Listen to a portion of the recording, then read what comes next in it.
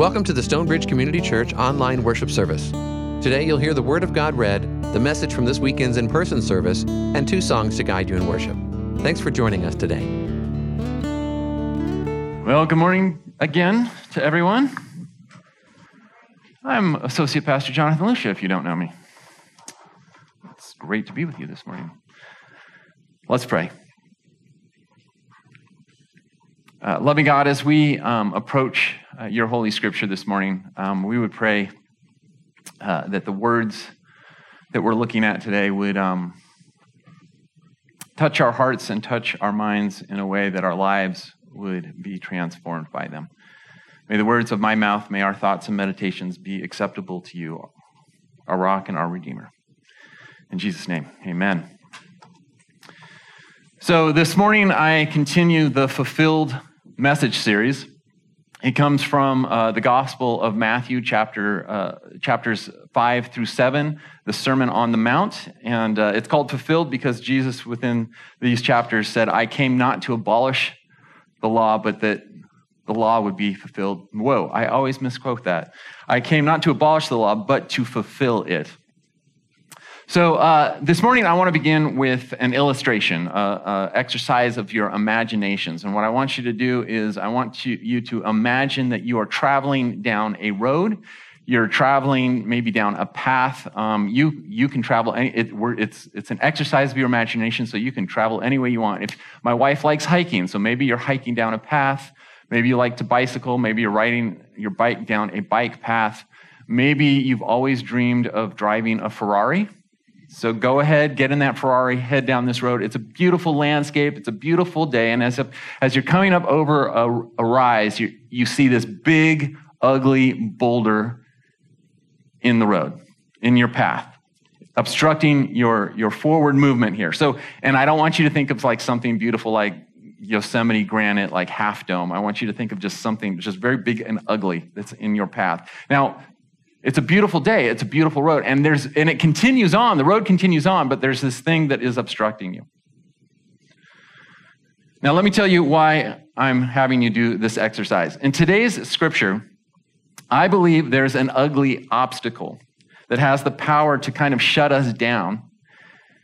And if we let it, this ugly obstacle has the power that will shut us down from understanding the best from today's scripture. Now, this is important. We can't let it shut us down because if we let it shut us down, then we miss the beautiful instruction, Jesus' practical, life-giving instruction that lies beyond it. I mentioned several weeks ago, and I want to mention it again, that Jesus' Sermon on the Mount is like a crash course. Not like, it is the crash course in Christian ethics. Christian Ethics 101. And I define Christian ethics in a simple way. God's best way for us to live our best lives. It's in today's scripture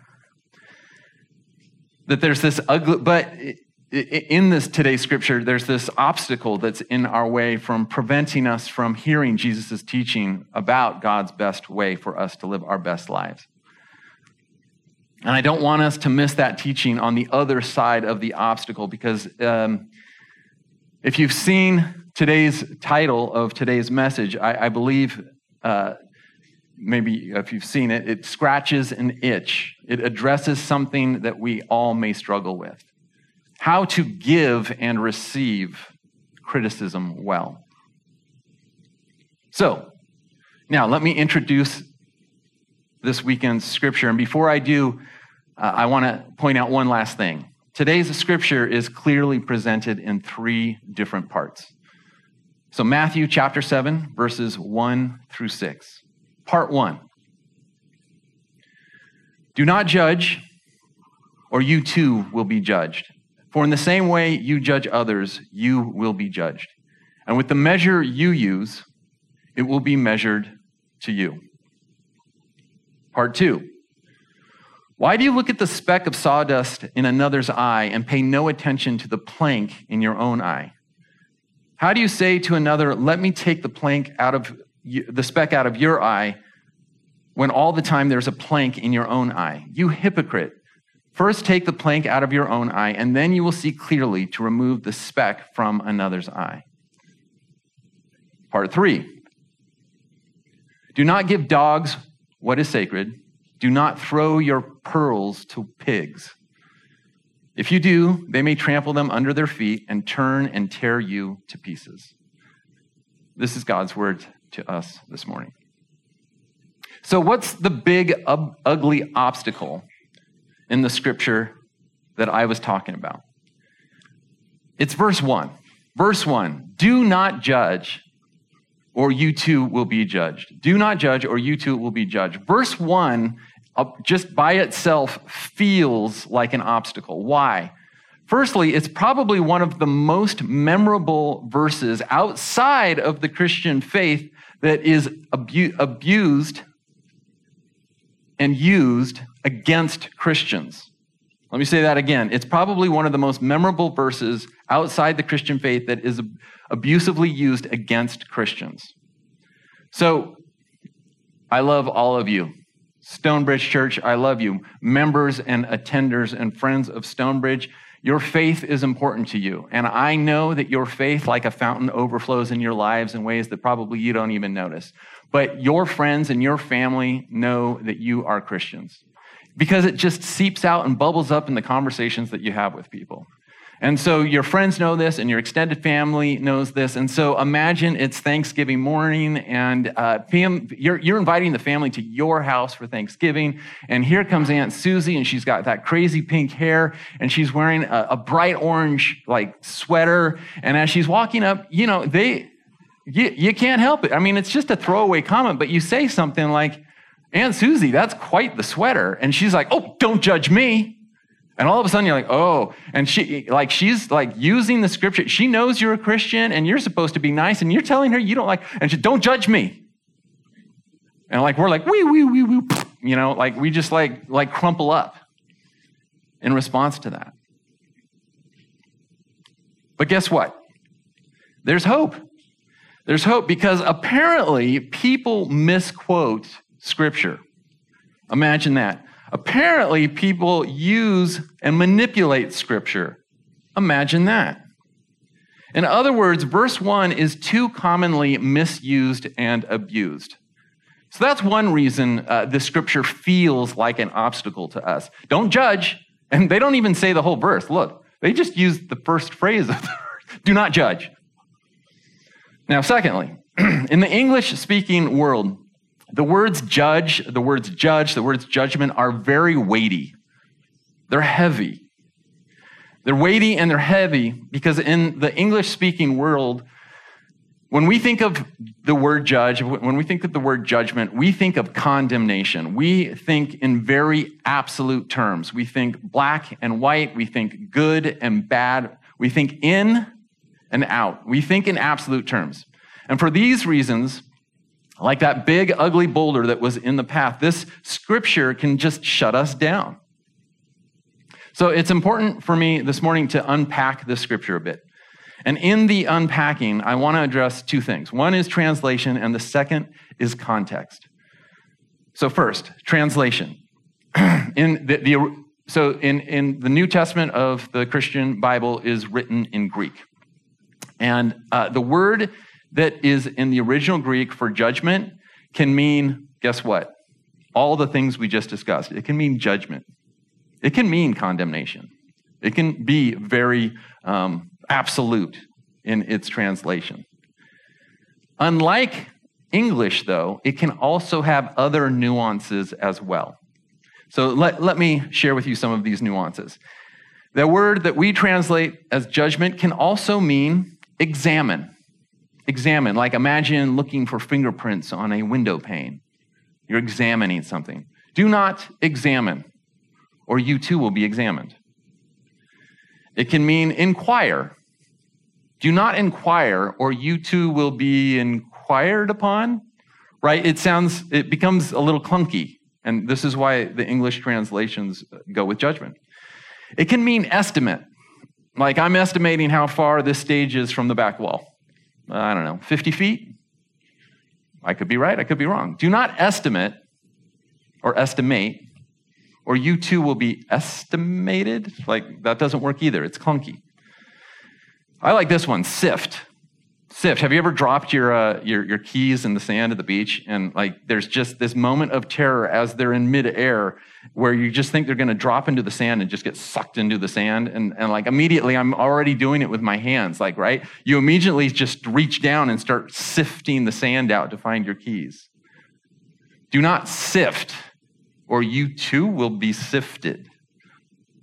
Right? It's clunky, but it begins to give us other nuances of what this word can be translated and understood as.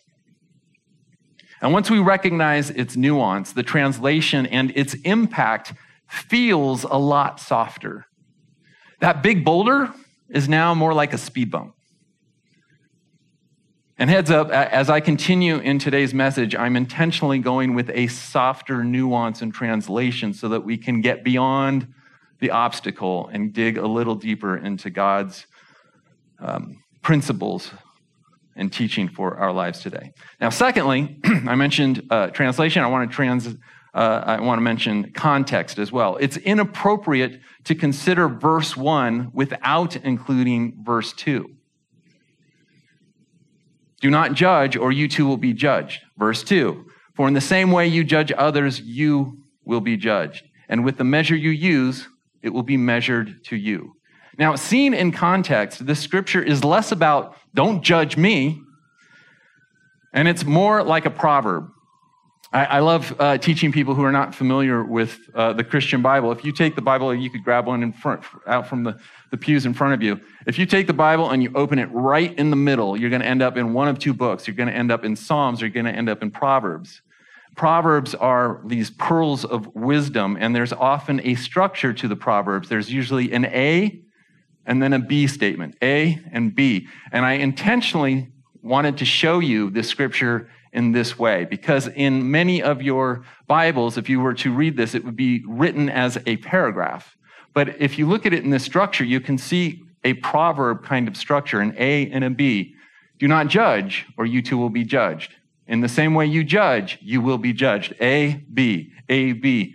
With the way you measure, it will be measured to you. A, B. It's a proverb. It's a pearl of wisdom.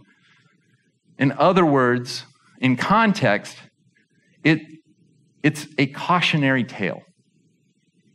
And so that obstacle, that ugly boulder that was in the way, has been reduced now more to a speed bump. Slow down. And maybe now there's a caution sign next to the speed bump. Slow down, caution. I think this is more helpful for us. And in order to fully appreciate the biblical principle at work in today's scripture, with your permission, I'm going to, as I said, soften our stern understanding of judgment. And for the rest of this message, I'm going to use the words criticism or constructive criticism. Hence today's message title, How to Give and Receive Criticism Well. And this morning, there's an insert in your bulletin, and I encourage you to take it out and look at it. On one hand, I've got the scripture kind of laid out as we've seen it on the screens, and on the other hand, I've got some fill-ins, and I'm literally going to work through the worksheet this morning, so I encourage you to look at that. So firstly, column 1 to the left, number 1, giving constructive criticism requires self-awareness that yields to grace. Giving constructive criticism gives self-awareness that yields to grace. Do not judge, or you too will be judged. The way you judge others, you will be judged. The measure you use will be measured to you. Cautionary tale. Self-awareness. You feel called to speak into someone else's life, and before you do, let's exercise self-awareness. And I want to talk about 3 things under the umbrella of self-awareness. How, who, and what. How? How would you want to be approached if someone has something to say to you that's critical? You want them to come in hot? You want them to come in fast? You want them to get up in your face and like yell at you? Is that helpful? No, because the first thing we would do is, just shut down and go, nope. Right? So how? Under the umbrella of self-awareness. Who? Well, And I should say, in this message, I'm going to use a lot of superficial illustrations, but I hope you understand that the superficial illustrations that I'm using are really just symbolic of deeper conversations that we might have in our workplace or in our families. So who? How? Now we're talking about who. When a stranger comes in hot and yells at you, are we receptive to that? No. Who are you? Right? But what about those safe relationships? People you know and love, maybe a best friend or a coworker. So it's important for us, if we're going to give constructive criticism, to evaluate what's the nature of our relationship to the person that we have to speak to. And another thing I want to highlight that came to mind this week as well in this on this topic of who is recognizing that for some of us, we may in our jobs be assistant managers or managers. We may be bosses, or we may own a business. And we need to recognize that it's appropriate sometimes in this world, when we have been placed in authority over others, to need to speak into the lives of others. That's appropriate. But it also goes the other way around, under this, again, umbrella of self-awareness, to recognize that we are also oftentimes placed under the authority of others. Maybe we have a manager that's over us, or a boss, or a teacher, or a parent. Recognizing safe relationships and appropriateness in terms of relationships. How, who, and what? Is it just my opinion? Am I just coming in and here's the superficial illustration? You're a lousy driver. That's really just an opinion.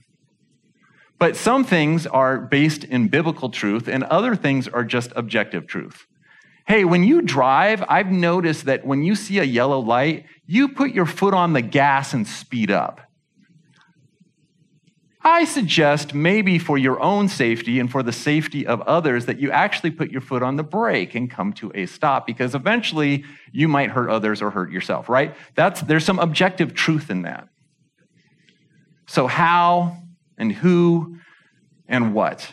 Is it an opinion, or is there objective truth or biblical truth in what we have to say into the lives of someone else? Now, when we exercise self-awareness, I think it then leads us to then expressing this in a gracious way. Giving constructive criticism requires self-awareness that yields to grace. Presenting it in this way is better received. So inversely, the other side of the coin now, if you're following along in the outline, it would be the second column, number 1. Receiving constructive criticism requires listening for grace. So this second column, I'm really going to be sharing with you ways in which you can discern healthy boundaries with people. If someone comes into you, now we're the receiver, right? Someone comes in bursting into your cubicle and just starts yelling at you and gets in your face, and then let's say, right? It's just an opinion. You're lousy. You're blah, blah, blah. Like, if it's just opinion, what you say is thank you. You think it through. You put it in a box. You put it over here, and it's okay to walk away from it. I'm giving you permission to do that. So receiving constructive criticism requires listening for grace. However, if someone you love, someone who genuinely cares for your well-being or cares for the well-being of the institution that you work for, whatever it is, approaches you and thoughtfully shares their concern, wow, that speaks grace. They're risking, stepping out of their comfort zone and approaching you in a healthy, appropriate way. That speaks of grace. And we should be more willing to then listen to what they have to say. All right. Switching to number 2, giving constructive criticism. So we're going back to the other side. Giving constructive criticism requires credibility. I love this. Verses 3 through 5. We need to understand, at least we need to recognize that Jesus was a master of rhetoric, and he wasn't afraid to use humor. And when we read these verses, it's funny. It's like slapstick. I've brought my prop with me today, right? Jesus goes, how can you remove a speck from someone else's eye when you've got a huge plank in your own eye? I mean, this is just funny stuff, and it's memorable. But I want you to look at verse 5. It says, "You hypocrite." And let's just pause right now. The moment we see that word hypocrite, I think for most of us, we then look at part 2 of the scripture, and then we just move on. Oh, this is about hypocrisy. Move on. "You hypocrite. First take the plank out of your own eye." And then guess what? It actually gives us permission to then appropriately speak into someone else's life. Take the plank out of your own eye, and then you can see clearly to remove the speck from another's eye. So let me tell you a story that is true, but not literal. Let me just tell the story. It's easier. There was a boy who grew up in a very dysfunctional family. And there was verbal abuse, and there was emotional abuse, and somewhere as a young adolescent, he found his way into his parents' liquor cabinet. And, he started stealing liquor out of it, and he found that when he did this, for the moment, it gave him relief from the trauma that he was experiencing in that family. And as time went on, he grew from an adolescent into a young adult. And that, it started out innocently. It was just a speck in his eye. And for a moment, it gave him relief. But as a young adult, it began to grow. It began to grow, and it began to grow. And it became a plank in his eye. And the thing is as he went through life, he started hitting other people. Like, he didn't intentionally do it, but he began to bump into things and bump into people, right? You see how this is slapstick? Like, is this funny or is it serious? Thing is, with a plank in his own eye, people started to distance themselves from him to protect themselves. As he grew older, he began to realize that this plank in his eye was slowing him down and weighing him down. And he wanted to get rid of it. Now, what I love is the many recovery programs that we have in our churches and around our nation. 12-step being one of them. And one of the important things about the 12 steps that I love is that if you are serious about recovery, in time, you can be matched up with a sponsor, a mentor. This is someone who has gone through the steps themselves and has experienced healing and recovery themselves. And what that means is the plank that they had in their eye, they have successfully removed. And because of that credibility, they now can come alongside others and say, "Hey man, I've been down this road. I've walked a mile in your shoes and I know what it's like. I can help you." Giving constructive criticism requires credibility.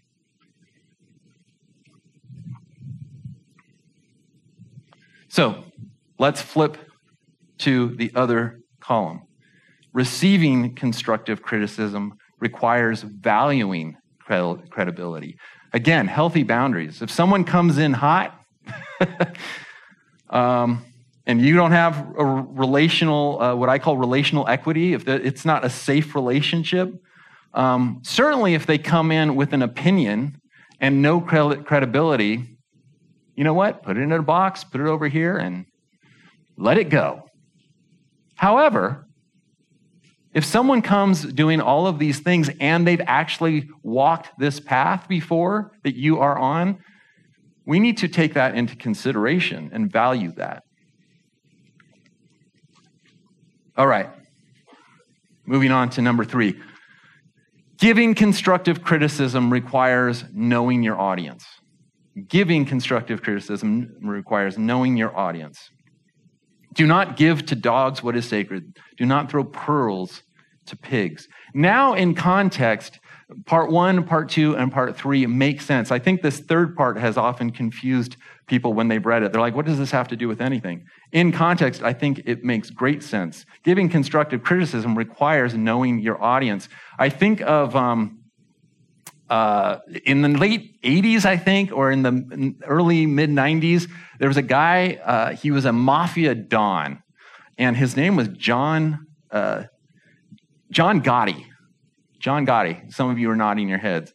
John Gotti, I think he was on the cover of Time and a bunch of magazines, and they labeled him the Teflon Don because everything that they tried to stick would just bounce off him, the Teflon Don. And think about that, knowing your audience. Is there someone in your life where you just know if you say anything critical, they're just like, no, it's not. That's not true. Blah, blah, blah. It just bounces. They're the Teflon Don. They're the John Gotti of constructive criticism. They're just not going to hear it. Their walls are thick. And I mean, there's a certain point where it's like, it's not worth having the conversation because they're not going to receive it well. And what's interesting, I think of, that was a funny association in my mind. I think of my kids. Because there are moments, right, that as a parent, right, I'm in a position of authority in their lives to speak into their lives. And there are times when I can have a conversation, say, with my daughter, and we'll be driving in the car, and she's just not going to have it, right? The body language says it all. She doesn't say anything. She just kind of turns like this in the passenger seat and looks out the window with this blank stare. Now, what drives me crazy, right, Teflon Don. That's my little daughter. But, right, like 2 days later, my wife can have a conversation with Sydney, and it's the same topic. And Sydney will be like, yeah, you're right. Yeah, I'm totally receptive. Now, it can also go the other way around. There are times when Stacy will have the conversation and it doesn't go over well. And yet, in another space at another time, I have the conversation and it goes well. Isn't that interesting how, right? Timing and seasons in our lives. There are times when we are open to it and there's other times when we're not. Knowing your audience. And sometimes it's just a personality type. That person just does not receive it well. And other times it's timing. And sometimes, in terms of giving constructive criticism, sometimes we're not the one called to speak that truth into their lives. Maybe it's someone else in God's perfect timing that's going to speak that truth into their lives. So, giving constructive criticism requires knowing your audience. Receiving, again, inversely, the other side of the coin, receiving constructive criticism requires choosing teachability.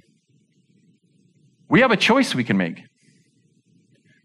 We can choose to be John Gotti. I hope you don't, for a lot of reasons. Or we can choose, and you know what the Bible calls that? The Bible calls that being hard-hearted. Your heart is just so hard that when things come at you, you just repel them. Or we can choose to be lifelong learners. We can choose to be moldable. We get to choose. So, I want to conclude with this question. Who do you want to be? Who do you want to be? Who do you want to be is directly related to how you're going to live your life. Back to this idea of Christian ethics, God's best way for us to live our best lives. Who do you want to be? Do you want to live the best life? If so, I have found that living the best life requires humbly submitting to God's best way for us to live. Thankfully, the Son of God, Jesus laid out a roadmap. Jesus laid out instructions on how to live the best way in order that we can live our best lives. Now, in regard specifically to giving and receiving constructive criticism, I want to encourage you to look in your bulletin and take special attention to the next steps that are provided in there. I also want you to take the time to contemplate the worksheet that we've worked through this morning. And what are the touch points for you? Where are the areas that you can grow, both in giving and receiving criticism well? Echoing a refrain from last week's message, I invite you to live like this. Let's pray. Loving God, thank you. Thank you for this series. Thank you for this season that we've taken in the life of Stonebridge to focus on the Sermon on the Mount and look at these very practical teachings of Jesus. We pray, indeed, that these practical teachings would indeed shape and form who we are, that your character would be reflected in us and through us. We pray this in your Son's name, Jesus Christ. Amen. God has given much to us. Let us continue in worship, giving back.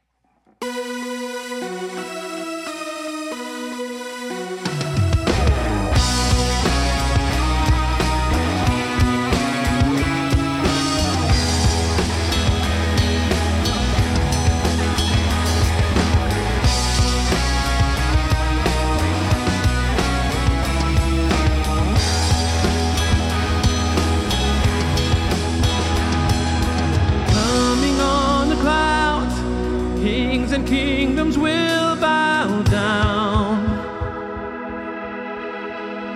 Oh, and every chain will break as broken hearts declare his praise. For who can stop the Lord Almighty? Our God is the Lion of Judah. He's roaring with power and fighting our battles. And every knee will bow before him. Our God is the Lamb that was slain for the sins of the world. His blood breaks the chains, and every knee will bow.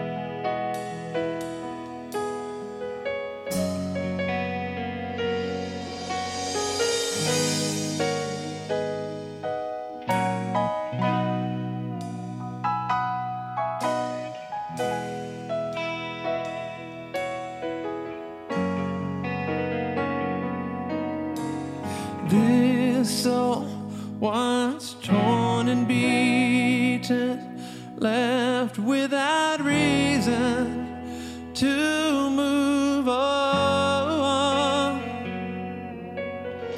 Then you reached down and brought me up from the valley of dry bones.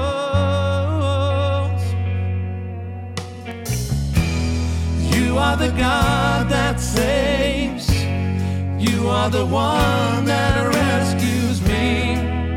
You rescue me. Oh, you are the God that saves, and you call me from the grave. You rescue me. Ransomed out of the wreckage, pulled from the ashes of sin's home, and hope is flowing through these veins. Life born from grace, grace alone.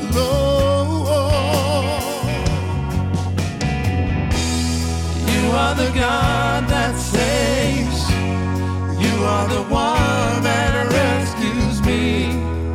You rescue me. Oh, you are the God that saves, and you called me from the grave. You rescue me.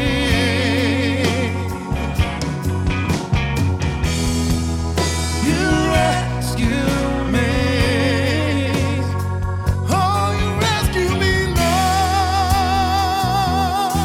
Oh, yes, you are the God that saves. I hear the song of victory ring over me. I hear the song of victory ring over me. I hear the song of victory ring over me. I hear the song of victory ring over me. I hear the song of victory ring over me. I hear the song of victory ring over me.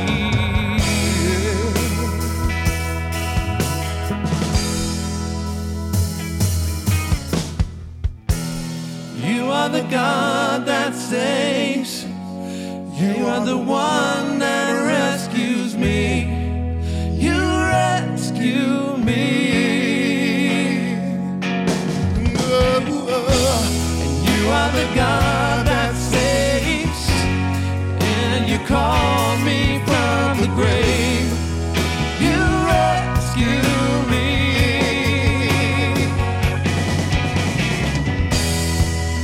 You rescue me, and you call me from the grave.